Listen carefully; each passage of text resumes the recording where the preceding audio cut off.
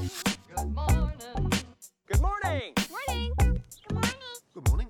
You mean to wish me a good morning, or do you mean that it is a good morning whether I want it or not? Please go away. Let me speak for the love of God.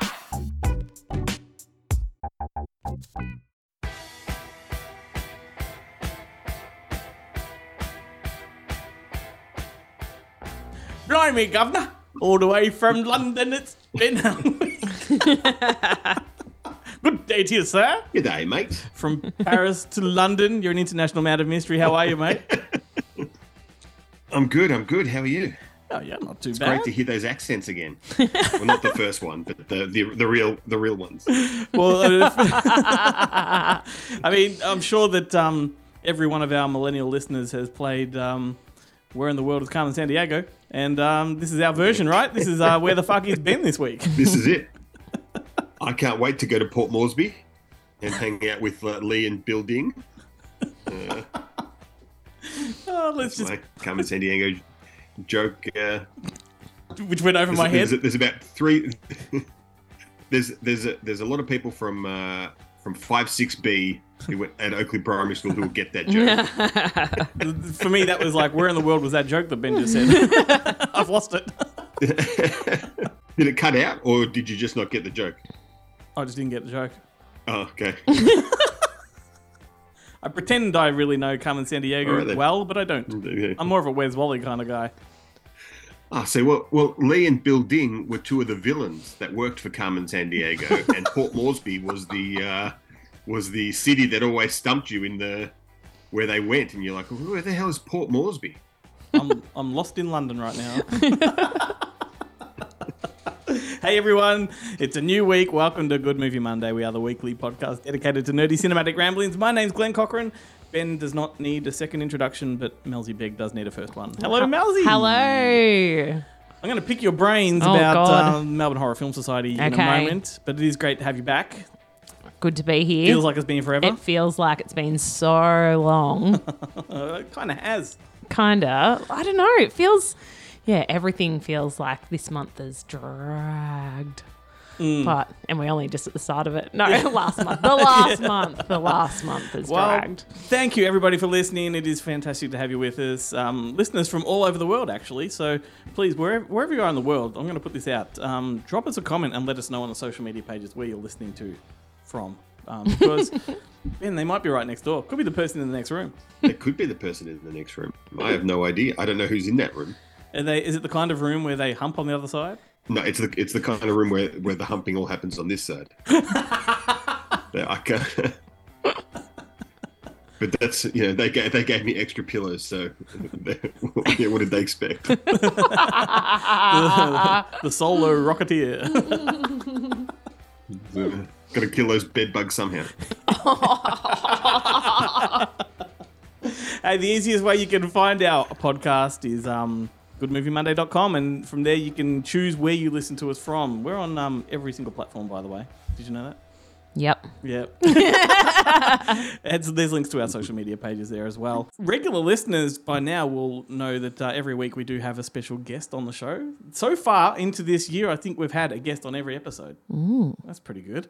And this week we have the man of the hour, Matt Drummond, an Australian director whose previous movies were Dinosaur Island and My Pet Dinosaur. And he has a brand new movie coming out called The Secret Kingdom, which is it's my type of film. Which is why I got him on the show. It's a total throwback. Is it about dinosaurs? No, this one is about Sound like that. This one is a weird one. It's sort of like a blend between Return to Oz and Neverending Story. It's a whole different kind of thing. But Wow. It's good too. Like, it is definitely up my alley. So I've got a chat with him coming up. Hang around for that. Plus, we do have our Bonehead Weekly segment from America. They're the guys from Kentucky. And Jarrett's actually going to swing in for a second in a moment. So it's all happening. I wasn't sure if we're going to have him this week because last week, as you may have heard on the show, nope. No, I did. No, I mean, nope, he wasn't here. I thought you were questioning whether I was listening. Well, you were. Were you, Ben? No. No. No, of course not. Anyway, Ben, really quickly, I want an update on your travels, mate. Last week that you told me you were queen. You were queen? Just want to break free. I am the queen. Last week you said that you were keen to suss out Popeye Chicken over there in Paris. I did manage to go to Popeye Chicken a couple of times, and then I had to. Not just once. I was very happy with that. And then here in London, I've discovered this place called Slim Chickens. Slim Chickens. Which is a fantastic fast food restaurant. The best thing about it is, and I put this up on Instagram, is that it has bottomless. They've got free refills on their soft drinks, which is great. Always the bad part about it is that even though they have things like Dr. Pepper on their list, it's all the zero sugar Dr. Pepper and zero sugar Coke and stuff. Gross. So it always leaves a bit of a bad. Yeah. Even in Australia, there's no such thing as sugar, like full sugar Fanta anymore. What? I can't find it. Really? Yeah, I've been looking for it because every now and then That's I feel like a crazy. Fanta. Oh, yeah, totally. That's bizarre. I know. Very outrageous. disappointing. Yeah. But I will say, the good thing about hanging out at that Slim Chickens, the Slim Chickens that I was the first one I saw, is just across the road from where the Harry Potter Curse of the Red-Headed Stepchild or whatever the hell of the play is. It's in the heart of Soho. Just down from there, Revenge of the Ginger Minja.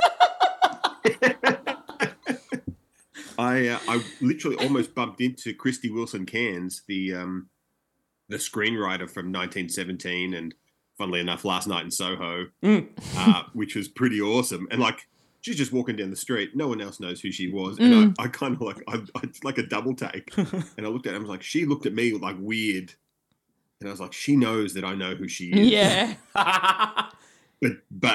But by that same token, she was also glad that I didn't stop and try to talk to her or Mate, take a photo. You should have asked her to Slim Chickens. But then just to, I totally did. And then I totally Google stalked where her office was. I'm like, oh, that's where she was coming from, and I just happened to be there the next 2 days in a row, just in case.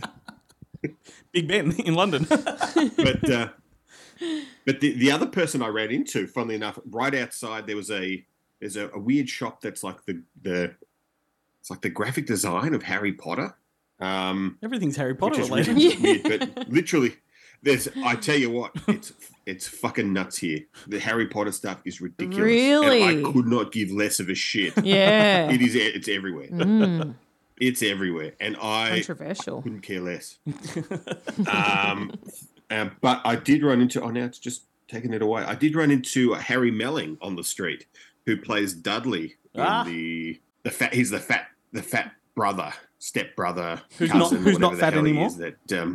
Who's not fat anymore, and he's in Queen's Gambit and stuff. Queen's Gambit, is that what the thing's called? Now when you say run into him, like literally, he was going one way, I'm going the other, and So you have to do the. you passed him. I passed him. Yeah, I didn't actually run into him.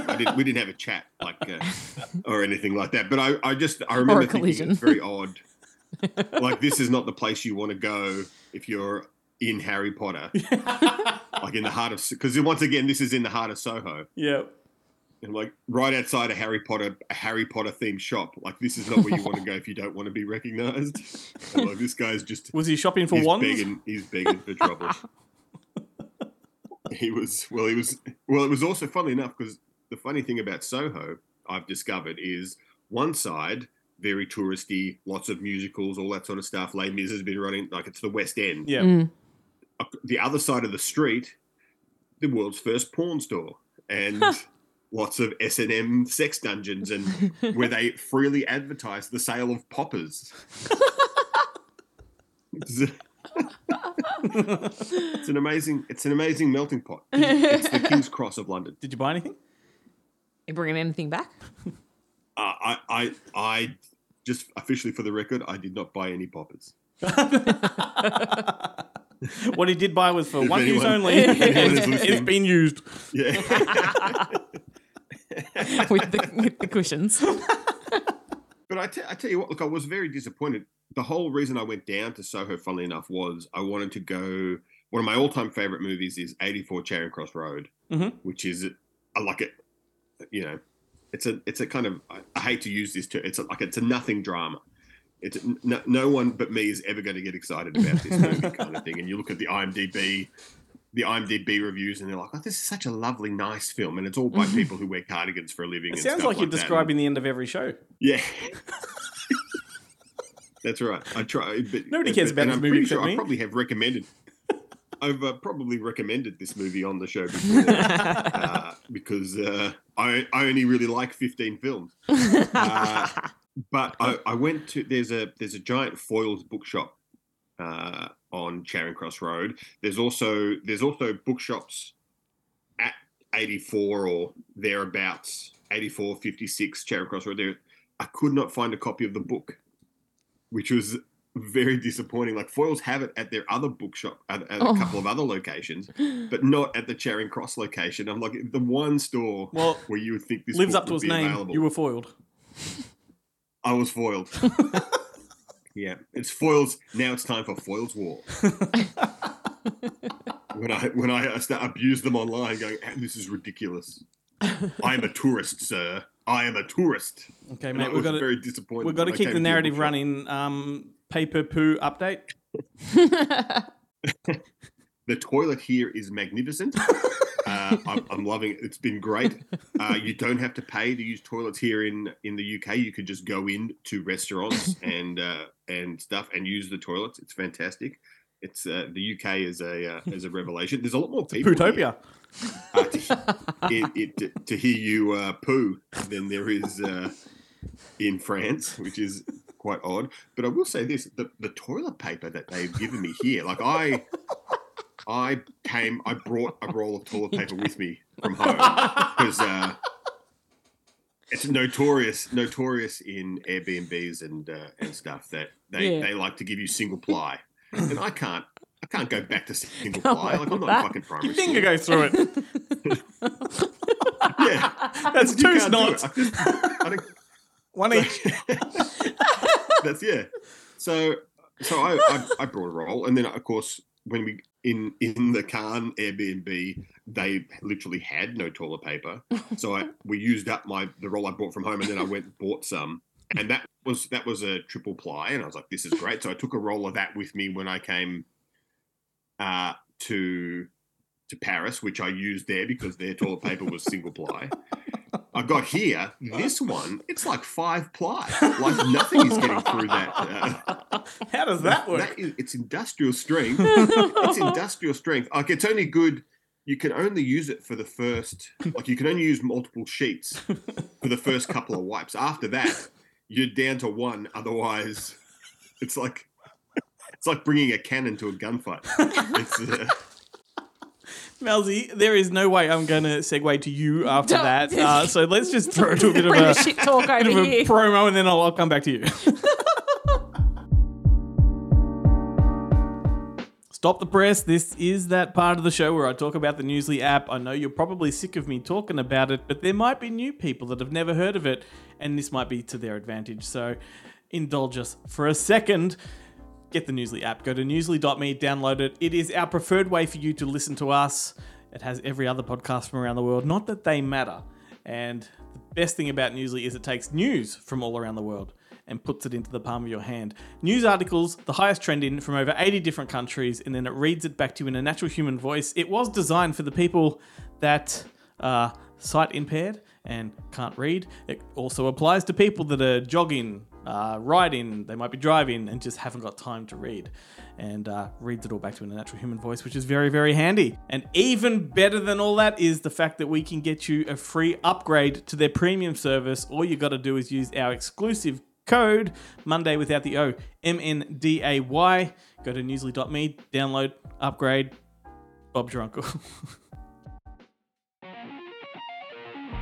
Hey, this is Jarrett and welcome to PE Class. Unusual recording this week given that I'm in an international airport where I'm not disclosing that kind of information, but I'll tell you what's coming out on home entertainment this week, and that is Wolf Creek Ultimate Edition, 2-disc Blu-ray from Viavision. It's housed in a 3D lenticular hardcover, and it comes complete with a bunch of archival special features. If you want in on this one, you better hurry because Viavision are sold out via their website, but JB Hi-Fi will be receiving some stock of this release.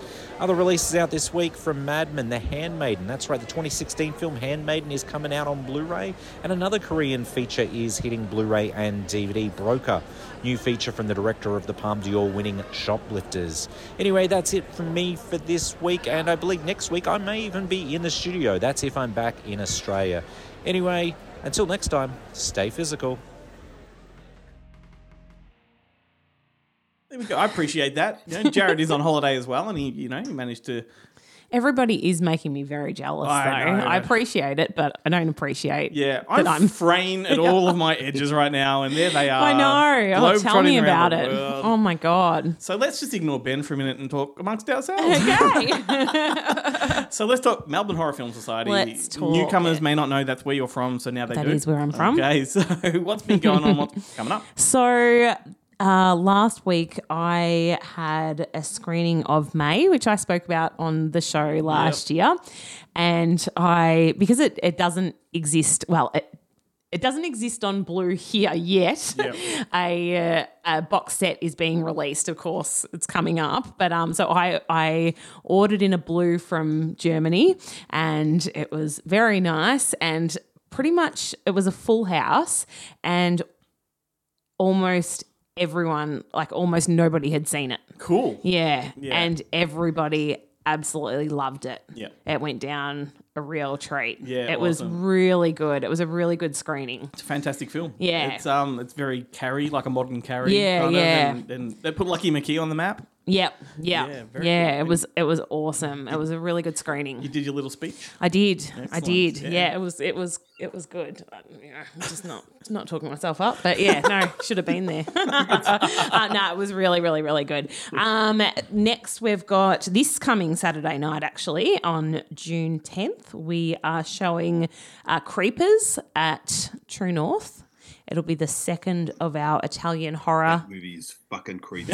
Yeah. Oh, you're here. So it's the shorter cut of Dario Argento's Phenomena. No. Phenomena. What were you saying over there? I was going to say, the beginning of that movie is one of the creepiest things you'll ever see. Yeah, Just yeah. If that's not a sales pitch, Yeah. I don't know what is. Yeah. It's just a very young Jennifer Connelly doing things that very young Jennifer Connelly shouldn't do or talk about. Excellent. That's a great screen. Yeah, so that's this coming Saturday night, June 10th at True North in Coburg. And then we've had a lot of things going on behind the scenes at Melbourne Horror Film Society. It's down to, so we do 2 screenings a month. Mm-hmm. So it's the second Saturday of the month and the last Tuesday of the month. Yep. The last Tuesday of the month is at Long Play in Fitzroy North. And we now only have 2 of us, 2 to 2.5 of us running it, and 2 screenings a month is a lot. Mm-hmm. So we're actually now going to be leaning on our community, which is amazing. And I've always liked the idea of doing guest screenings, like having guests present films. But obviously when we had 4 people running it, there's only so many months in a year. So 12.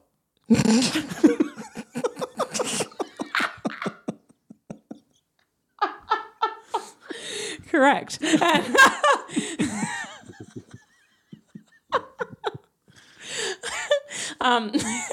was all serious and now I've lost it. And so so we've kind of opened the doors and asking some of our closest members to start doing some screening. So in short, what I'm getting to is we're not sure what we're showing at Long Play, but it will be on the 27th of June, the last Tuesday of the month, and it'll be fucking fantastic. Okay, so I think it might be body bags. I was going to say, is this going to be something people know what they're getting into, or is it surprise? No.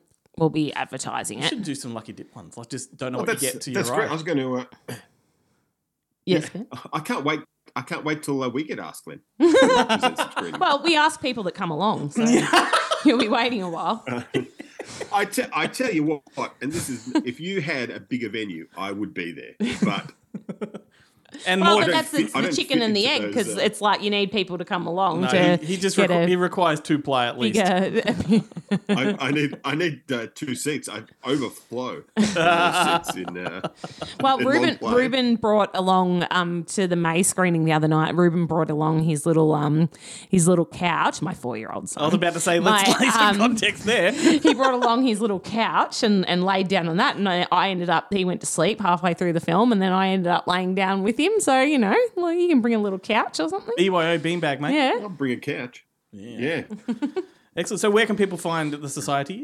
You can find us on not all of the socials, unlike Good Movie Monday, but most of them. Facebook, Instagram, Twitter, and then also Melbourne Horror Film Society.org is the Excellent. website. So go find it, people. Yeah. Become a member and go join them. And Yes. Come and support us. Yeah, you can just go to one screening. You don't have to go to a whole year's worth. Yeah. Yeah. Fun for all. It's very cheap. Like our Saturday night screenings are effectively free. Yeah. It's $10 for a 3 screening pass, and you get a free drink with it. Amazing. So, That pays for itself. Pays for itself. Yeah. Awesome.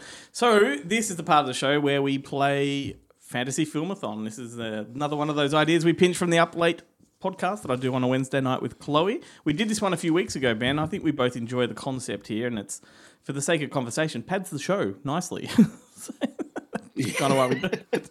And which one was this? Just to make sure that I've done the correct thing. Well, so Which one okay, so is- hypothetically, we what's the- curate our own 4 feature movie marathons.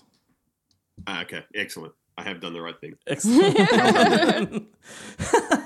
So, Ben, pretending as if you were the head of programming at the Good Movie Monday Cinema House, what would be your first slate of films? Well, look, I thought because I'm in the UK, I would do a British horror 4-pack for you. These aren't the most obscure films; they're just good films. Well, that's all we need. I think everyone should see. So I think I'll kick things off with possibly the greatest of all the Dracula movies, and that's Dracula AD 1972. Yeah. It is one of the Christopher Lee, Peter Cushing Dracula films, and it was set. It is set in 1972, though it is kind of more of a 60s throwback. It's pretty weird, and it does feature the.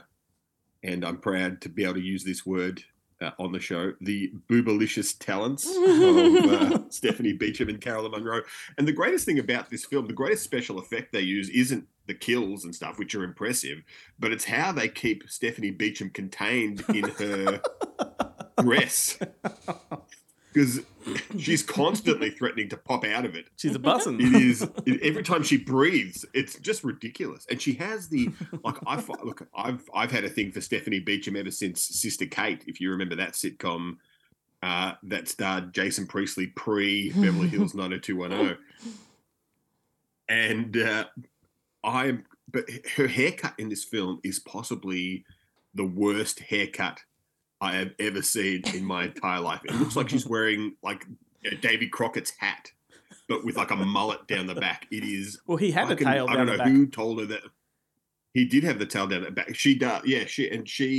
It's just fucking weird. Just jump on the internet and have a look at Stephanie Beacham. So that's movie number 1. 1972. That's movie number 1. The other ones will be a bit quicker. I don't have as much to say about those.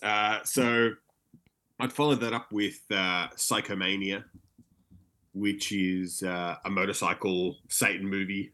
Like a motorcycle gang decide to they figure out how to get eternal life but the way you do it is you have to swear your soul to the devil at the moment that you kill yourself, but you have to really believe that you'll come back. If you don't really believe, then you just die. Sounds like almost every other biker movie from the 70s. Yeah, it's great. It's really good. It's got a great song in the film that this guy plays on a guitar, and he just improv'd it, I think. I'd follow that with the third film, which is usually the fall asleep film. So I decided to up the ante on the third film, and I'm gonna drop in The Wicker Man because it's the greatest British horror film of all time. Yeah, it's a good one. It's also the greatest musical horror film of all time.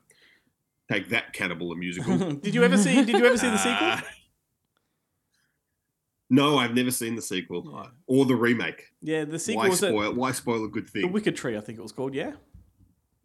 The Wicked Tree, yeah. It was directed by the same guy too, Robin Hardy and stuff. It's just, I mean, look at the thing that's so improbable about the Wicker Man is that Edward Woodward is a virgin. So I've always been really curious as to how they compensated for that in the Nicolas Cage version. Yeah, And I can't the remember. sequel. I've seen it, but yeah. Because this is made in the 70s, and for all I know, Edward Woodward could have been in his 20s, but he looks like he's in his 50s.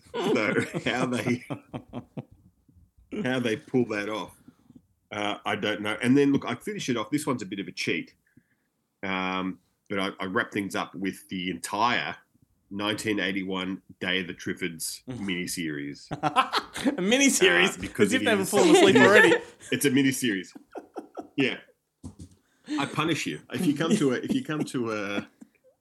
Ben Hellwig programmed Good Movie Monday marathon. You're going to get punished. Bring your pillow. And Or your couch. This is going to do it. Both. Yeah. Well, good one. Melzy, would you You like have to to go pay. next? Oh, so you still going, Ben? Did I cut you off? Oh no, I'm done. He's going to talk about each installment of the miniseries. Each episode. Man, that The was first episode, Bill. burn. There's six episodes, and I can do it too, Melzy. Don't test me because I can do it. That's all right. I'm still sitting here writing notes gonna on say that- mine, so go for it. People listening may hear this massive scribble sound on the bloody table and then the desk. That's because Melzy's been taking notes the whole time. They're like, oh, she suddenly went quiet. Did you want to go next or do you want me to do No, it? I can go next. All right. I can go next. Go All for right. it. So I have also got a theme for mine. Now that we are in the month of winter, I have programmed a winter horror marathon, and I was speaking to Lavinia Nixon the other day and telling her that I Pick would up be that name doing off this. the floor. And while I was no. producing her weather Did you yesterday, mention that I love her and am obsessed with her? no, And he but- waits outside her building all the No. time. But she did ask me when the podcast would be out, and she actually came up with. She was like, "Oh, you should do one on winter." Like, and she actually if I can speak, suggested me programming The Revenant. Mate, Ben, we have all kinds of celebrity Oh. guests on this show week after week after week, and I don't think I've been more excited than I am right now. So that was pretty impressive. No. I didn't go with it because I haven't actually seen it yet. Ah, sorry, Lavinia. But I totally acted like I had because I really, really need to see it. Ben and I love you.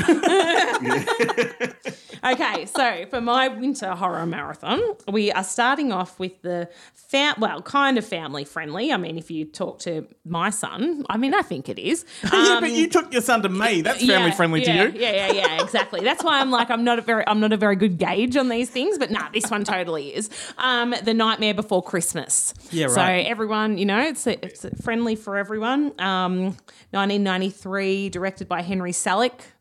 It wasn't directed by Tim Burton, as many people think, even though it's Tim Burton's, but it was based on the story by him, obviously. One of our favourite books to read before Ruben goes to bed, when he goes to bed at like 10 o'clock at night. Absolute classic. His Absolute. bedtime is later than mine. Yeah, absolutely. Oh my God, it's ridiculous. Anyway, hence why I'm a bit delirious today. And then the kids will go to sleep in their little couch, It's 2 a.m. and we will move on to Dead Snow. Yeah, that's a good one. So it's a Norwegian film. A group goes on a ski vacation and, I mean, Nazi zombies.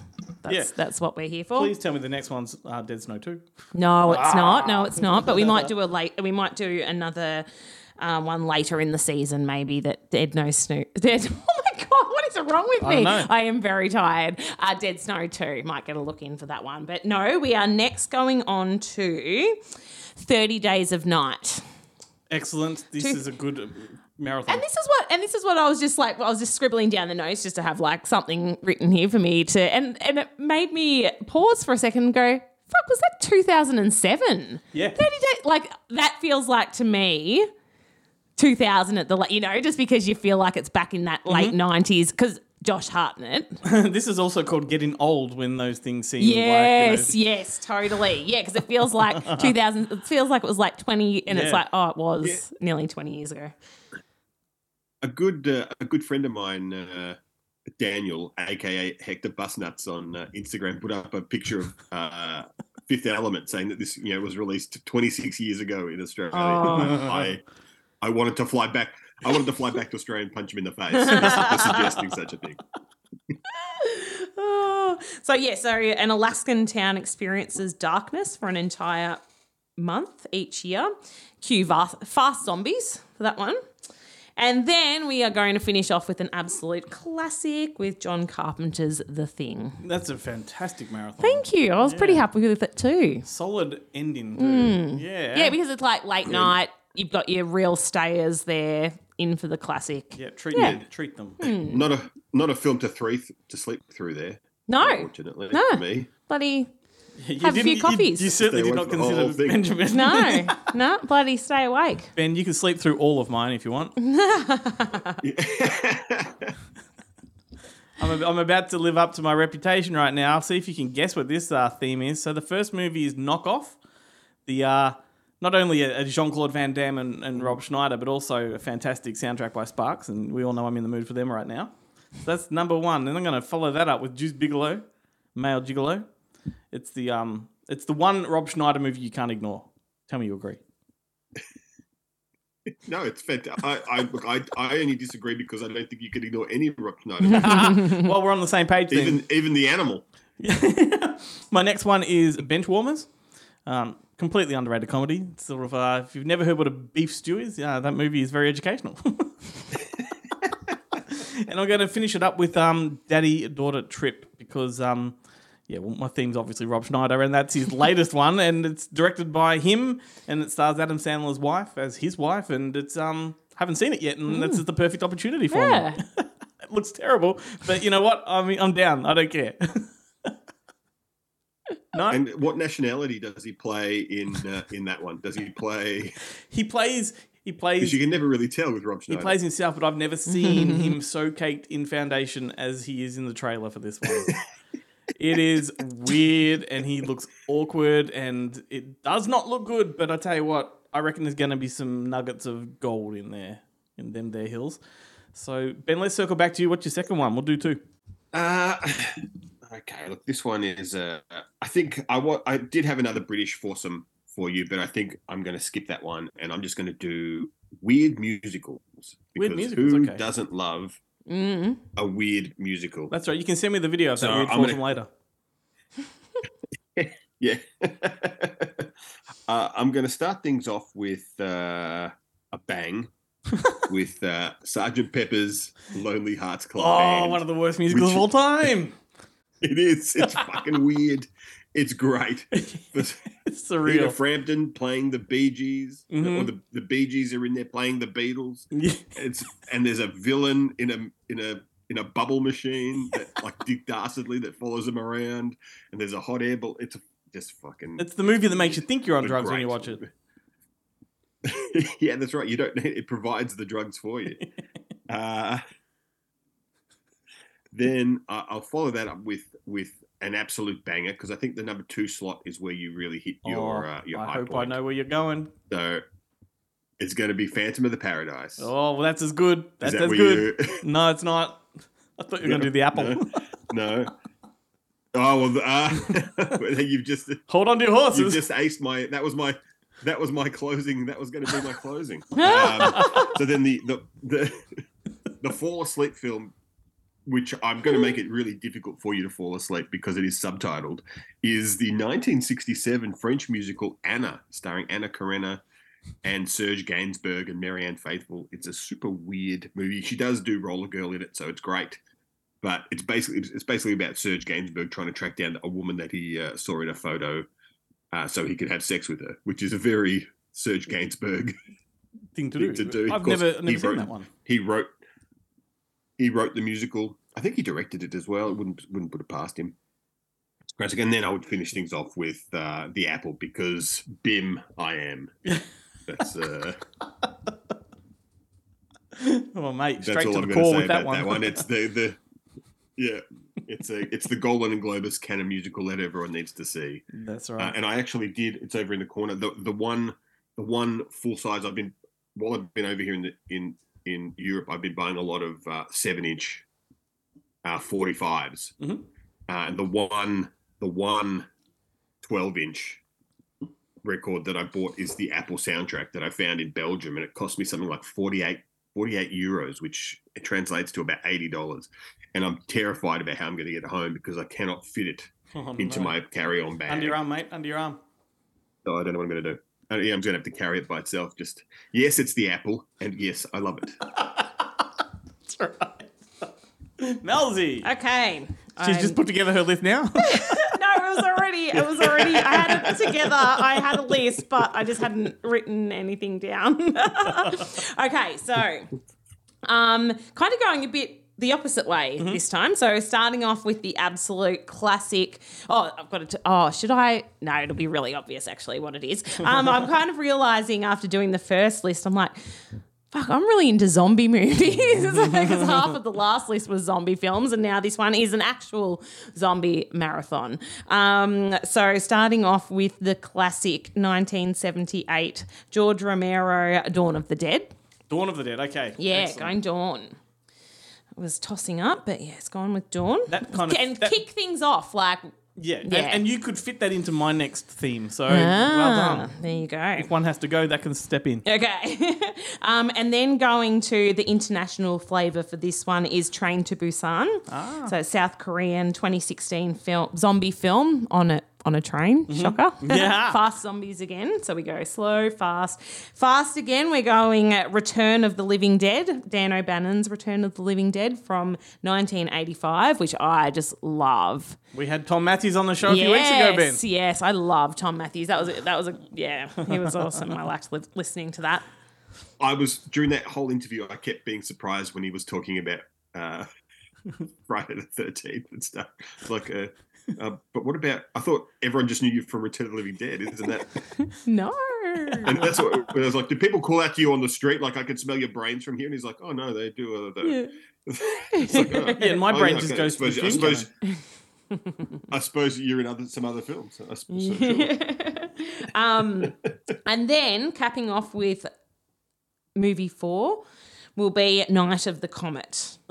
Yeah. That's a good one. I haven't fun. seen that in a long time. New wave zombies. I might have to watch that in the coming week. Yeah, I haven't watched it for a couple of years. All right, so my next theme is the power of twos. This is definitely living up to my reputation of loving number 2 sequels. So I'm going to start off with number 2s. Different to the number 2s that Ben loves. Well, mine's 4-ply, so there's here we go. So we've got Fortress 2, again, like completely underrated, almost like a forgotten gem as far as I'm concerned. Christopher Lambert. Are you a fan of number 2, Ben? I thought it's Fortress in space. How can you not be? You'll always be on the same page as me, Anything mate. in space. Is It's a love that's meant to last. Yeah. Then I've got Universal Soldier: The Return, which is the story. It was the Universal Soldier movie that was retconned later in the franchise and just whittled out of the series. So it was originally the official number 2. Then they made number 3 and 4, which pushed number 2 out story-wise. So now it's a standalone. So go figure. Have I mentioned this on the show before? I think I may have mentioned it to you, Glenn, but I've never seen a single Universal Soldier film. You would not one of them. absolutely love this series, I reckon. The official one, not the made-for-TV sequels they wedged in the middle, but the official theatrical ones are fantastic. The ones with the ones with Chandra West are the only ones I'm kind of excited about seeing. I think in the first one you got like Michael Jai White is in there, I believe, but obviously you got Dolph Lundgren and Jean-Claude Van Damme, and they're great. I didn't. Great. Oh well, no. You certainly know how to market a film to me. Like, I don't care. Like, funnily enough, I was like, I knew about Van Damme and Dolph Lundgren. I was like, yeah, this is we're talking part 2. In this film, they don't do it for me. But Michael J. White, I mean. And the third and fourth movies, which are really, really good for part 3 and 4, were directed by Peter Hyams' son. I think his name's John Hyams or something. Oh. Yeah. And Peter Hyams did the cinematography, though. Peter Hyams. Yeah, Peter Hyams did the cinematography. Yeah. So yeah, right. And then I've got Escape from LA. Having Dad on set. Then I've got Escape from LA because once again, I don't understand the hate for it. I think it's Yeah. a pretty decent movie, and it is exactly what a Escape from New York sequel should be, as far as I'm concerned. And then Predator 2, because once again, these are all underappreciated. Then Predator 2 is one of the great sequels of all time, I reckon. Voodoo magic, man. Voodoo magic. And I It's the do best. select my films just to set Ben up for a quote. Like handball across the globe.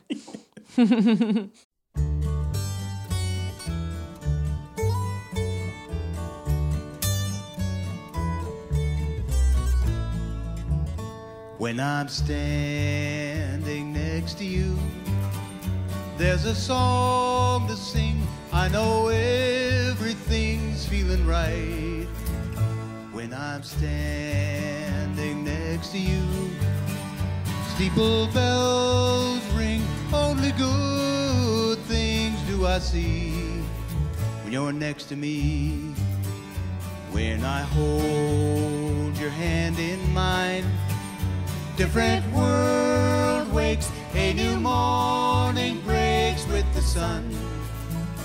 When I hold your hand in mine, children's dreams take flight through a starlit night. That's what I see when you're next to me.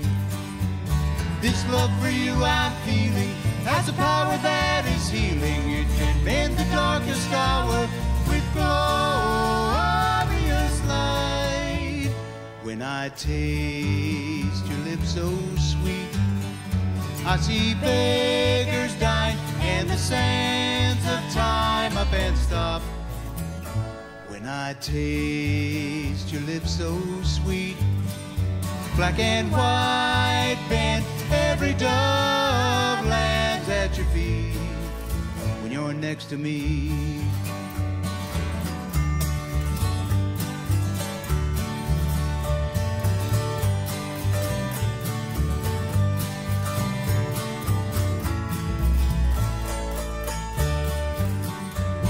This love for you I'm feeling has a power that is healing. It can mend the darkest hour with glorious light. When I'm lying next to you, I feel moonbeams burn. I see rainbows turn into gold.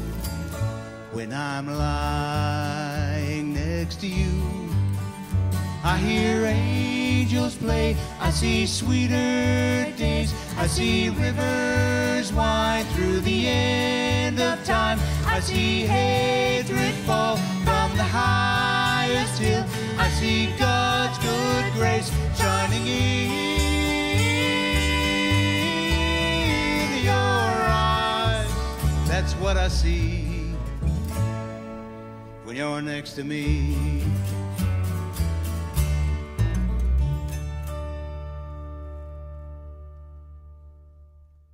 Ah, there we go. A nice, beautiful song. When I'm standing next to you from A Mighty Wind, I watched A Mighty Wind last week and just felt really inspired to put a track from that in here. And the second I realised that it's I legally can do that, it passed the test. In it went. It kind of was a bit of a jarring song compared to the conversation we just had about all these other movie marathons. But anyway, there you go. Eugene Levy and Catherine O'Hara, beautiful stuff. That could have slotted into my weird musicals. It's my weird musical section. Of course, I must say that if you were living in Russia right now, then you would have heard 3 minutes of absolute silence because that's the one country it wasn't permitted to. Yeah, so. I mean, it's So pretty if much. you haven't already turned off, there's your explanation. I mean, that's just the sound of Russian television, isn't it? It's just silence. And everyone knows they take copyright very seriously in Russia. That's right. Anyway, so I just want to quickly touch upon our guest. It's coming up, Matt Drummond. This is a guy that I've actually been really keen on his movies for quite a while. He'd made a movie called Dinosaur Island, as I mentioned before, and pretty impressive stuff. He makes these things independently, very little money, but the production value, all things considered, are quite exceptional. And then My Pet Dinosaur was his second film, and that was a Spielbergian type of classic with, kids and government chasing them and, aliens and that kind of stuff, and very cool stuff. And so, yeah, he has been on my radar, and he's got a brand new film out that did hit cinemas in Australia recently, and it's coming out digitally. And I watched it and was completely blown away by how much his production value has improved since the last film. So anyway, it's a very, like I said, it's a very throwbacky kind of 80s adventure, very similar to Return to Oz and Never Ending Story and those type of things. But I'm going to let him tell you all about it right now. All right, well, Matt, it's fantastic to be chatting with you. I'm a bit of a fan. Thanks for joining me, mate. My absolute pleasure. I've got Dinosaur Island and My Pet Dinosaur on Blu-ray. Like I said, I'm actually quite a fan of what you do and the kind of movies that you make. And Secret Kingdom did not disappoint. So congratulations on the film. Well, thank you very much. That's a hell of a start to an interview. I'm already happy. Buddy you up, mate. But I'm sincere at the same time. You've clearly got an affinity for childhood adventure and all that kind of stuff. What draws you to the genre? I think it's a number of things, actually. For me, I'm a big kid at heart, I think. 30 years of visual effects experience also means that I've played in the realm of imagination for a very long time, and I've probably never grown up. Oh, that's a good enough reason, I reckon. And I'm guessing we're around about the same age, so you would have grown up on all of the Amblin films, like I did. Oh, absolutely. Absolutely. Yeah. And like these type of stories, particularly the one that you tell in Secret Kingdom, are usually based on classic books or some kind of literature. This one is an original story. There are a whole lot of influences in there, no doubt. You'll concede that. Where did this story come from? What inspired you to tell it? Well, funny enough, this one's a bit of a personal story. It's anxiety was something that I was afflicted with and wanted to explore a little bit more. And so to some extent, this film was quite cathartic in that respect. Yeah, that's definitely one that, like, I was going to ask you next about the themes of anxiety and just in friendship in general. It's an important one too. Like, I hope that a lot of kids that watch this film really feel like they're not alone when they do see the story that you put in front of them. The major thing is that fear comes in all shapes and sizes, and I wanted to put that on screen. I wanted to also explore some of the things that I used to do as a kid and even caught myself doing as an adult as well. And funny enough, I thought I was alone in this, but those counting games, those little ways of trying to gain control over situations that are uncontrollable, or, just little ways to manifest control in your world when you're worried about something that's bigger and, slightly scarier than you are. And I hadn't seen that on film before. In fact, I wasn't even aware that other people did those kind of things, but I found out through talking to people, friends and family, that it was quite widespread. And yet it is the first time I've seen that put on film. So I thought that was interesting. And obviously the realm of imagination is where, if you talk about dreamscapes, that's where, we, depending on what the latest scientific data is on dreaming, and I'm not sure we have all the answers there, but I've heard that it's a way for us or our brain to actually start to defragment, piece together things, explore stuff in a less structured fashion so that we can come to terms with things. And I suppose that is the landscape of the below here. It's the landscape of the mind. So in this film, that really is the world that we enter. Yeah, right. Where did the seed of Secret Kingdom come from, though? Like, you didn't have classic literature to tap into. This came from your mind. And where did it start from? I mean, you do tell a very specific kind of story with all three of your movies. Like, they're very, very particular. Where did this one come from? This one came. I was obviously reading things and watching things, and I was actually trying to consciously stay away from any particular influence. Now, that's obviously impossible for me because those classic films are just so ingrained in my cellular structures that they just come out naturally. So, but in terms of influences for this, I was trying to be very quiet, and the image of the girl and the boy on the bed being whisked through tunnels on the backs of tiny little creatures just popped into my head, and I went, wow, okay, that's something we've never seen before.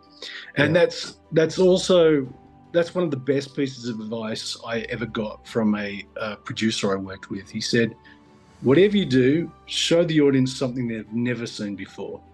So I thought, well, that's fantastic. Now I just got to work out what those creatures are. And I started looking on the internet for, weird and wonderful animals. I came across an armadillo, and it was just a 3-second GIF, but it was there and then it wasn't. It was just a ball in an instant. I thought, wow, that's fantastic. That's pretty good. But something about the creature itself didn't really resonate with me. And I came across this funny little YouTube clip of a pangolin that was a rescue in Africa called Honey Boo Boo. And this little pangolin was living with this woman and just getting up to all sorts of mischief. It just had personality. It was climbing into the washing basket, was getting into the fridge. It was just causing havoc in the household. And I thought, okay, there's something here. And then when I looked at what the creature was itself, the soft underbelly coated in the hardened scales in itself was a metaphor for the kind of things I wanted to explore. Totally. And they're fantastic characters too. And anybody that, is keen enough to dig a little bit deeper, they'll see that these characters all have biographies. You've written up little biographies for them on your website. I did. Where did all that come from? How do you conjure up a backstory for these creatures? Oh, go to sleep, have a dream, wake up, write it down. It's funny because you're always seeing cast bios, but to some extent, kids aren't interested in cast bios, but they are interested in character bios. And I thought, well, if these characters are actually thespians in the real world, let's talk about how they got into the industry and be as absurd as possible, Yeah, I love that. It was a little, almost like an Easter egg for me to trip upon that, and I just loved it. How hard is it to get a movie like this just off the ground in general? You work outside of the Hollywood system, very independently made. Does that take a toll on you? Like, how hard is it? To get the films, this film up and going was not difficult because I've got super fans like you from my previous films. Well, that's good. Those films have done really, really well, and I've been fortunate enough that we can self-fund these productions. And because I do have a visual effects company that is, we're able to make this kind of thing come to life.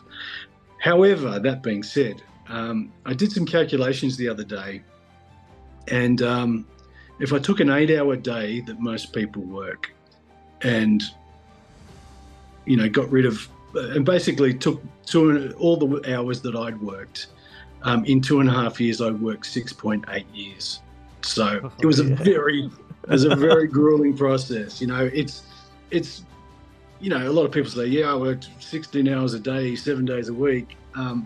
When you actually add up 6.8 years, that's significant. And my wife will tell you that that's actually the case because I was an absentee husband for a lot of the time. Yeah, tending to your other children. Well, that's right. I mean, look, she's a producer on the film as well, and we like to say it's our third child together. So, Yeah, love that. Another thing I love about your movies, the last two of them, is Beth Champion. Man, and her husband is in the last two films as well, Roland. Did she capture your attention back in the 90s the way she captured mine? Oh, look, I couldn't say that because Rolly's a good friend of mine. Secrets, mate, secrets. What a movie that was back in the day. Absolutely. No, look, I've known Beth for a very long time. In fact, Beth helped me cast My Pet Dinosaur as well. Oh, excellent. So, I mean, we'd been good friends.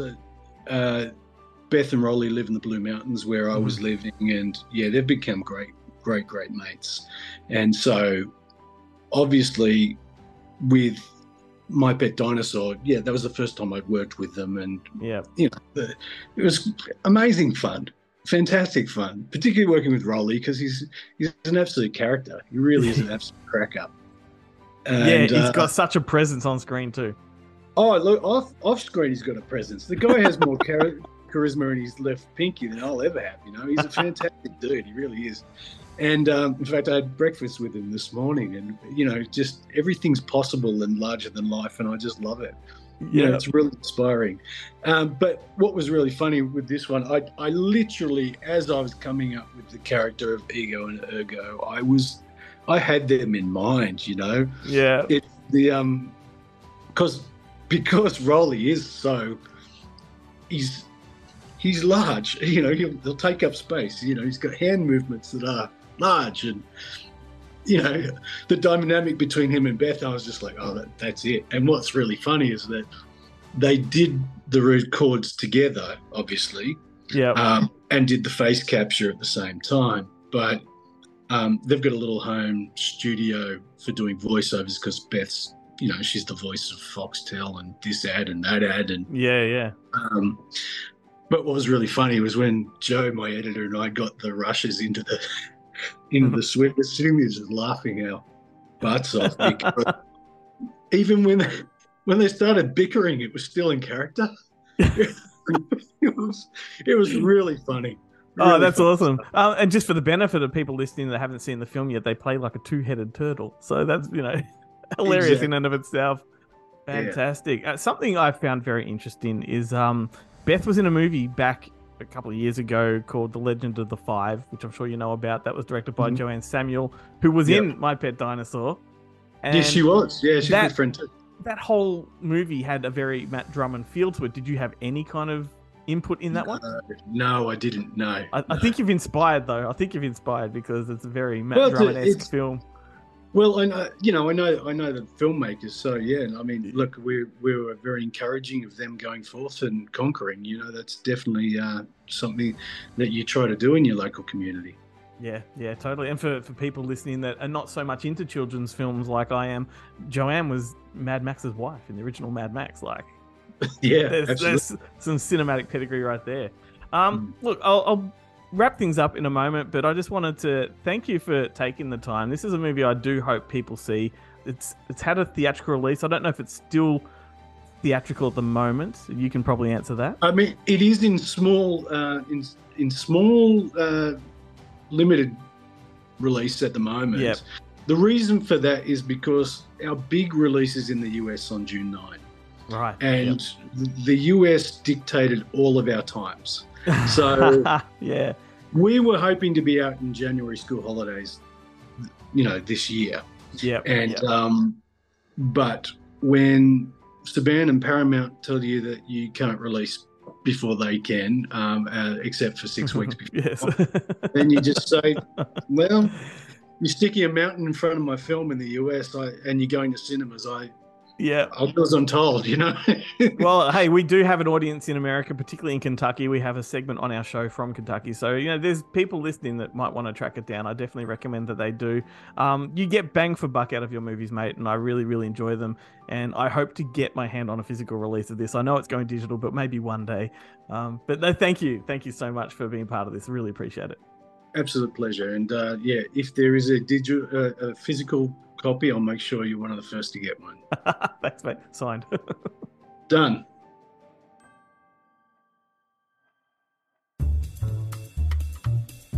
Welcome to Bonehead Weekly Fun Size, and this week we're talking about something that I couldn't care less about, the circus. We're talking about circus movies. Gentlemen, I don't like the circus either. I've only ever been to one half-ass circus, didn't enjoy it as a child, and it was in Hayden, Kentucky, which means you got a half-ass circus in Hayden, which is even more half-ass. I went to Barnum and Bailey and was bored. Oh, really? I never had anything that fancy. So I don't know if our friends in Australia, if they're familiar with Barnum and Bailey, but well, they're just now getting it. So the Devil's Carnival is one I'm going to pick. Chad, did you pick that one for me? No, you didn't. But I like Darren Lynn Bousman. I had the chance to interview him at Scarefest a few years ago. He's a nice enough guy. He directed the Saw sequels 2, 3, 4, and I think 2, 3, and 4, maybe 5. I can't remember. Spiral. Spot. Oh God, that's hard to do. Anyway, and he did Repo the Genetic Opera, which I prefer far over this one. But this one has some good musical numbers, and it's like that. It came out in 2012, and it's kind of multiple stories, kind of around the circus, and it's the second collaboration of Boseman and the actor Terrence Zudnik, because Repo the Genetic Opera was also an underground kind of show that they turned into a movie, all right? And it's just a musical film, and it has some of the same people in it that are in the other one, Bill Moseley, Nivek Ogre, and it's kind of an Aesop's Fable kind of folklore thing. It's fun. If you have the Tubies, watch it on the Tubi. It's free. I absolutely love Big Fish. It is another one of those movies that I absolutely have a strong heart to. Full disclosure, it's also the only movie that I've seen in a theater where I cried like a baby. I was with Joe. He had to console me. We won't go into that because I will start crying again.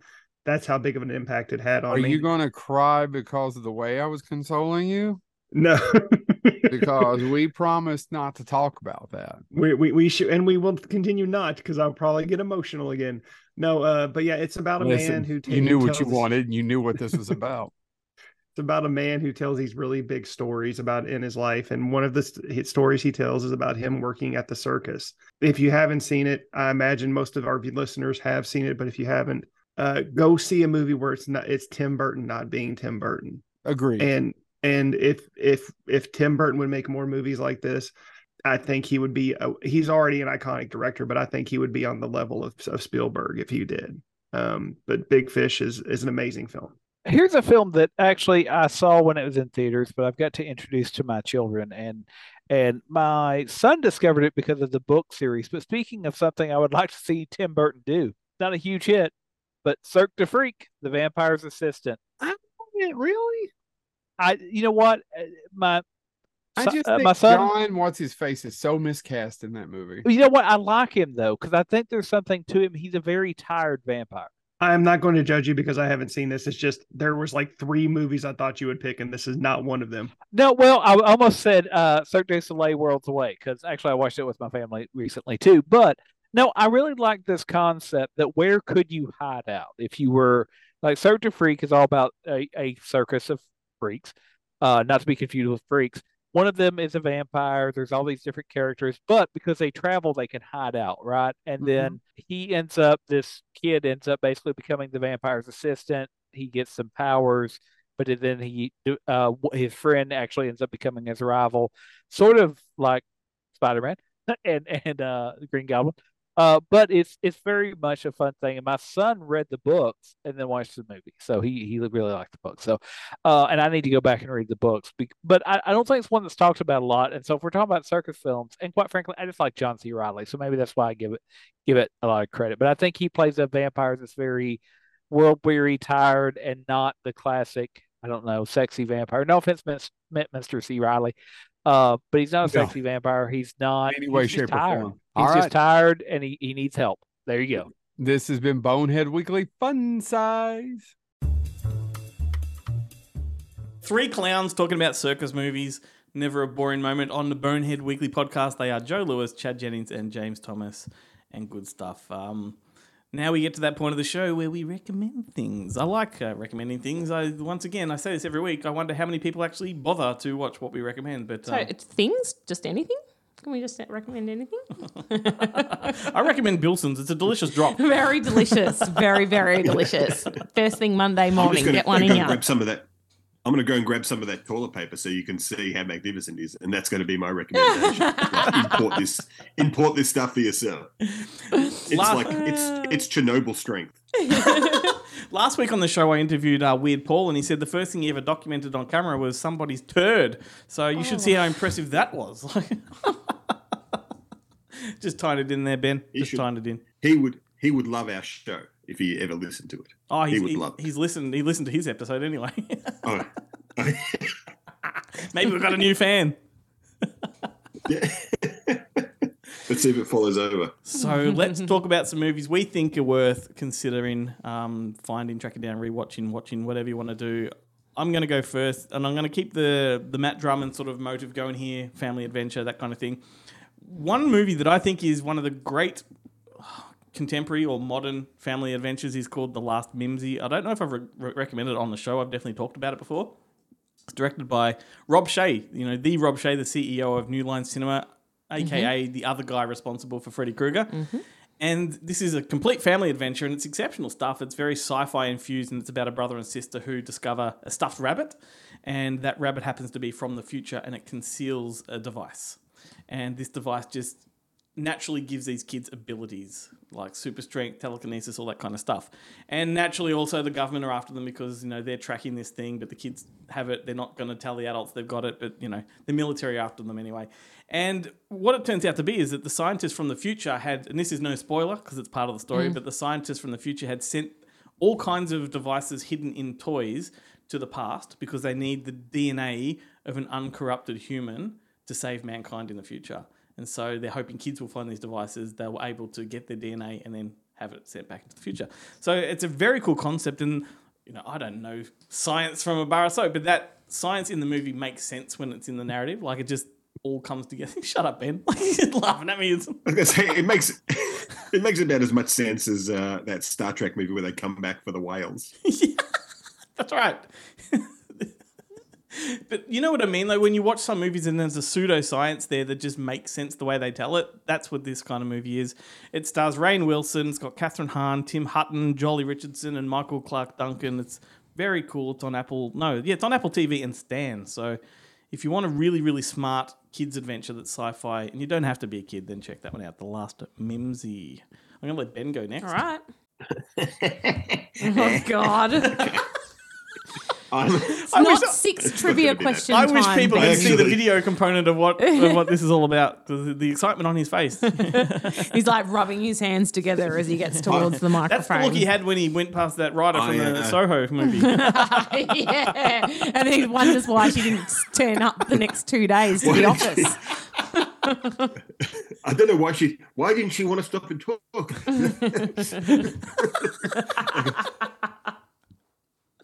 Mate, you had me a why. She reacted the same way that the young girls on the subway react when I'm on the same carriage. Rubbing your hands together. Licking those lips. Just fucking recommend something. It's the tongue that does it for me. Yeah. I wish people could see that. So this week as part does of it for me too. Part of my Sorry. Hi, Mum and Dad. Never mind. Lavinia, hello. Learn something about your co-workers every day. I'm your biggest fan. I stopped by the BFI while I've been here in London to check out some films, and I was very excited to do so. But I was more excited to go to their shop, which is fantastic. It has all the BFI releases, and they do some fantastic stuff. But I was super excited to see that they've actually released volumes 3 and 4 of the Children's Film Foundation bumper boxes. These are like these super nostalgic kind of collections. There's 9 films on 3 DVDs, so the compression is going to be horrifying. But not all of the movies go for like an hour and a half. Like there were these things like in the it's the 60s. I think it started in the 60s, 70s, and 80s. You would just basically you would pack your kids off to the cinema on a Saturday morning, and you just leave them there for 3 hours, and they would play these films that the BBC had kind of put together. It's a bit like the Canadian Tales for All that I was talking to Matt Drummond about. Yeah. I totally listened to that interview, Glenn, and I agree with everything you said. Go with it. But they always... That's what Ben says to the girls on the train. Just go with it, love. The train is a-moving. It'll all be over soon. 2 stops.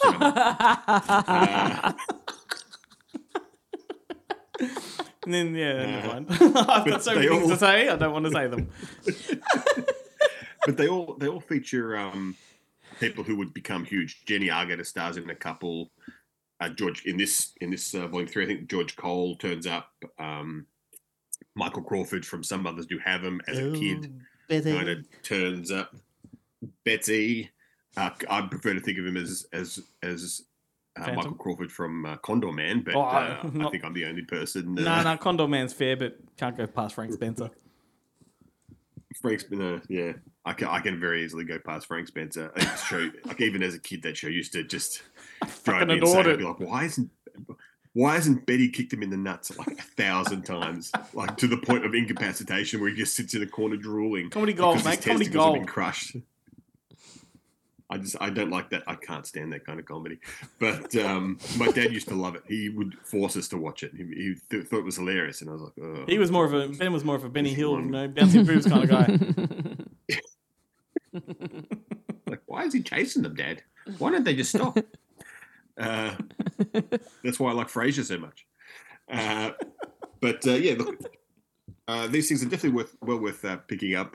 These children's bumper boxes. All of the movies are actually really good. Like there's horror films, there's sci-fi films, there's dramas, there's holiday films. They all star and feature kids, but they're also they can be quite adult stories. And you can buy these box sets, I believe, on Amazon. At least the first two. I didn't know that the 3 and 4 were out, so I was very happy to. This is the most practical recommendation you've ever given us, mate. You've actually got it in hand, and it's of use to you. Yeah, I've got it here. Can you tell that I came up with the recommendation 5 minutes before we started recording, and I just looked at what did I have around in my room, because that's what I always do. Well, it's either the 4-ply toilet paper or it's these box sets.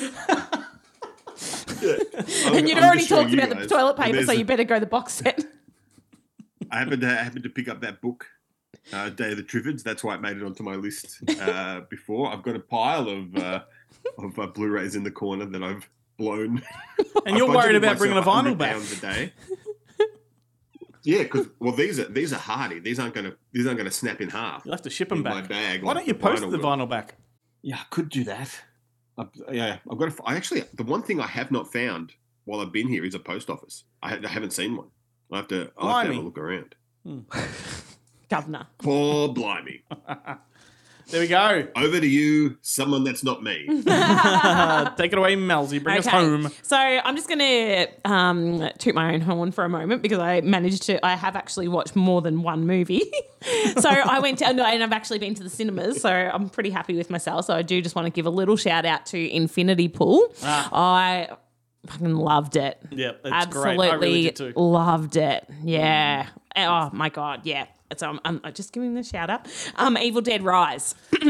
I went by myself last Wednesday night, and so I'm just like, I'm going to bloody miss this if I don't bloody get there. So I went along on the Wednesday night and thought I'd be in there by myself, but there were actually 6 other people in the cinema, and yeah, I was a little bit worried at the start. I was like, because the mum and single mum and kids. Melzy struggles with concepts of children and mothers in films where things happen. Yeah. And I knew that it didn't hold any punches, so I knew that shit was going to get wild, and I was like, oh fuck, hopefully, especially so I was there by myself. I'm like, oh, hopefully I'm not really fucked up by this. I'm pretty tired, and Wednesday night I'm just like, oh no, and it didn't at all. Like it was. I mean, it wasn't like that whatever, but it was still emotive, but it wasn't devastating, which I was a little bit worried that it might be. But it was so awesome. It was fantastic. You didn't have a Guardians of the Galaxy-esque breakdown. Oh god,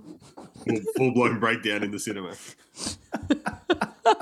No, I didn't really. I didn't have my multiple times Guardians of the Galaxy. I don't want to toot my own trumpet, but you've just spoken about 2 movies that we've had guests on the show from. So there we go. Absolutely. You're a promo machine. Now, where's the Guardians of the Galaxy? Yes. Yeah. I'd love to have James Gunn. We wouldn't talk about that, though, I can tell you. And actually, but yes, thank you for reminding me, Ben. I actually did go and see Guardians of the Galaxy 3 as well. And yes, I really enjoyed it.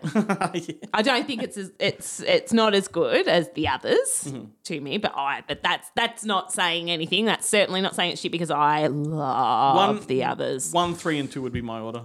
Mine's I debate whether fluctuate between 1 and 2. Like I actually on my last rewatch, which was a few weeks ago, and I did end up posting some pretty funny stories of me in an absolute state. Oh my God. Like it was embarrassing. I just recorded the first one. I recorded the first one after watching the fucking holiday special.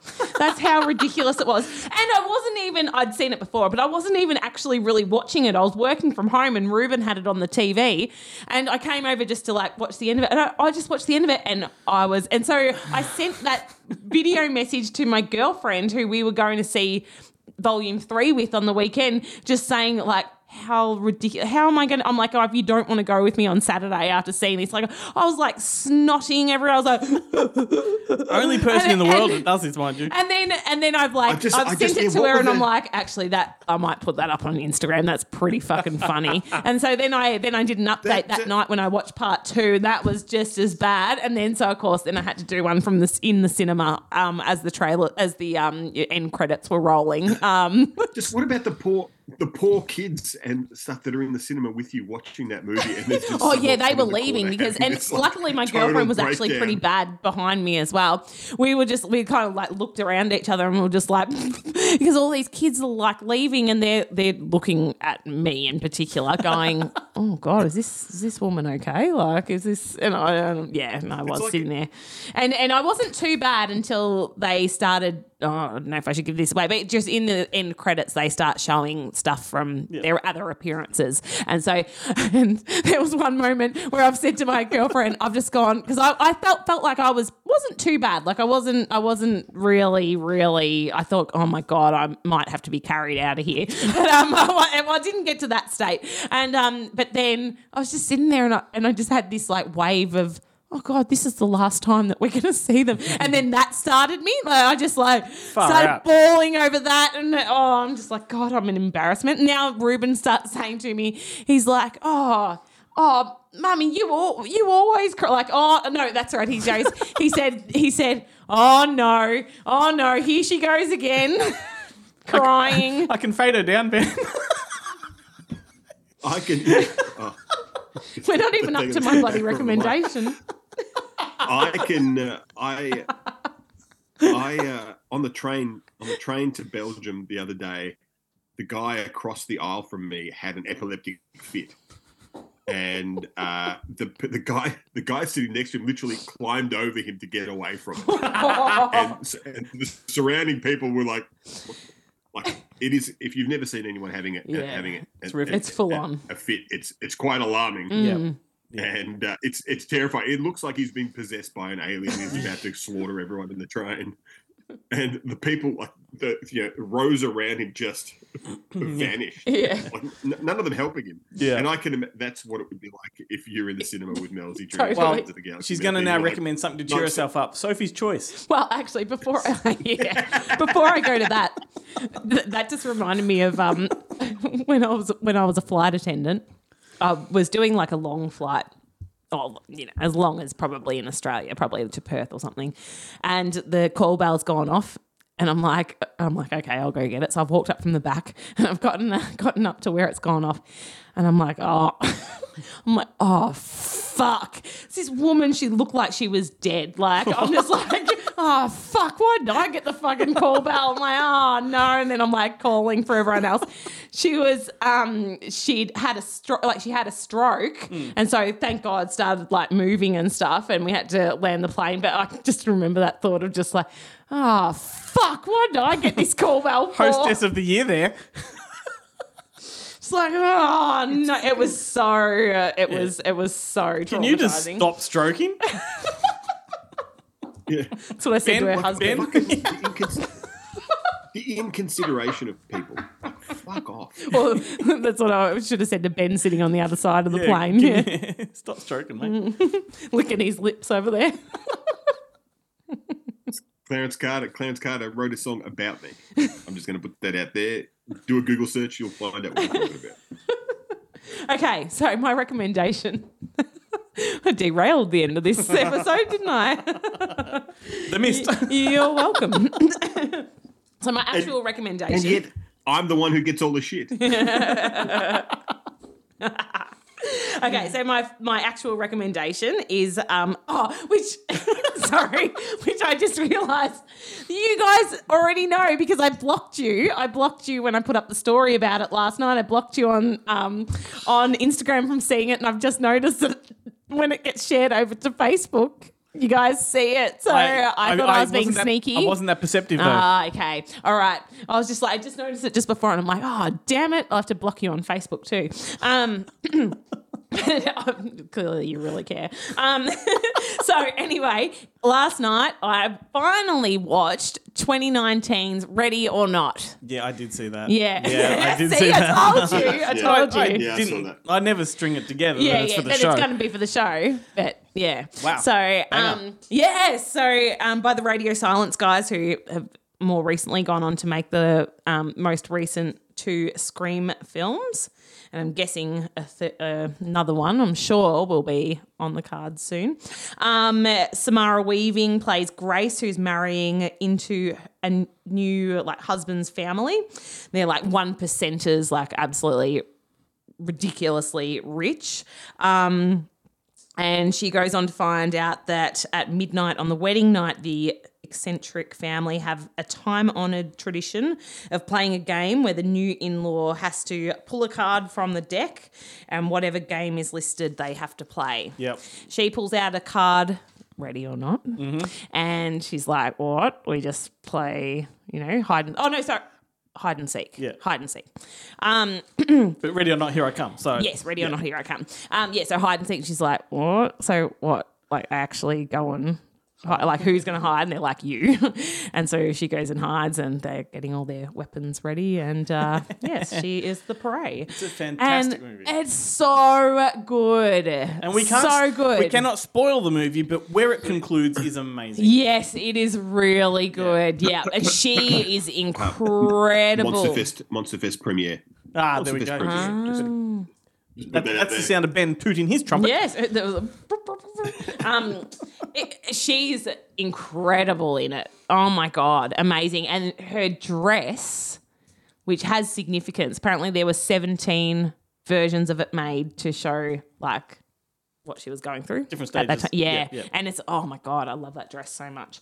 And Adam Brody is in it, who I love, and his comic timing, it's always spot on. But he ends up being a character that you don't expect him to be with his usual horror. You don't get a lot of him forays. these days. No. Yeah, so it's good when you see something like this. Yeah, he's really. I mean, everybody in it is really good. Yep. It's really funny. Yep. But really funny, but really gory and tense and.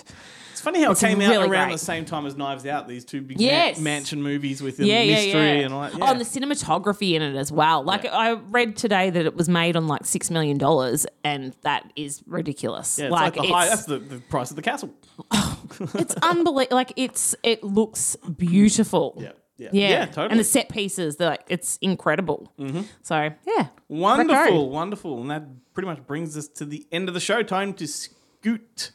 Big thank you to everybody. Ben, thanks for beaming in again, mate. It's you're not going to be here for the next 2 weeks, so I'm going to miss you dearly. That's right. I'll be driving around the south of England, doing south of England things. So we're going to have to wait for that toilet report. Yeah, we're going to have, it's going to be backed up in 3 weeks.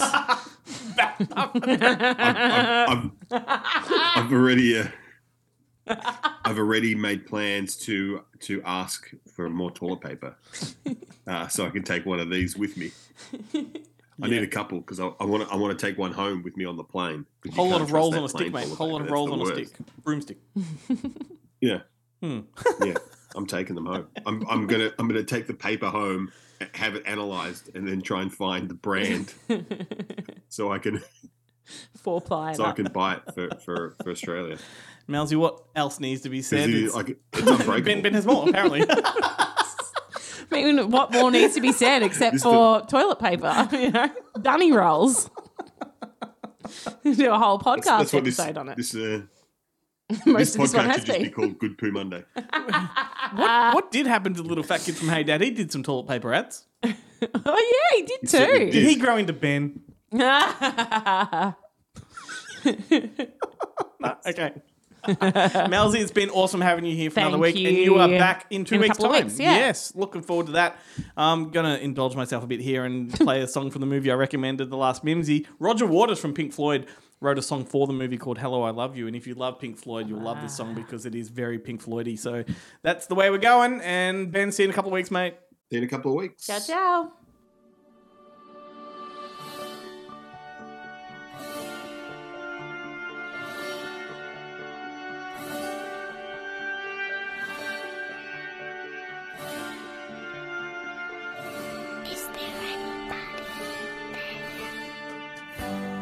Have you heard it was on the news? Your child can read you like a bedtime story, like a magazine, like a has-been out to grass, like afternoon TV.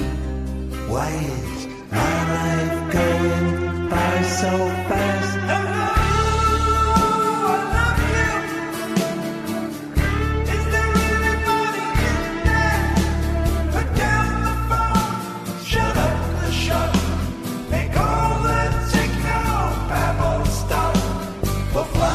Shortwave frequency, the wave connecting you and me. Hello, I love you. Have you heard? It was on the news. The general staff can't figure out, is this campaign win or lose? Life is long,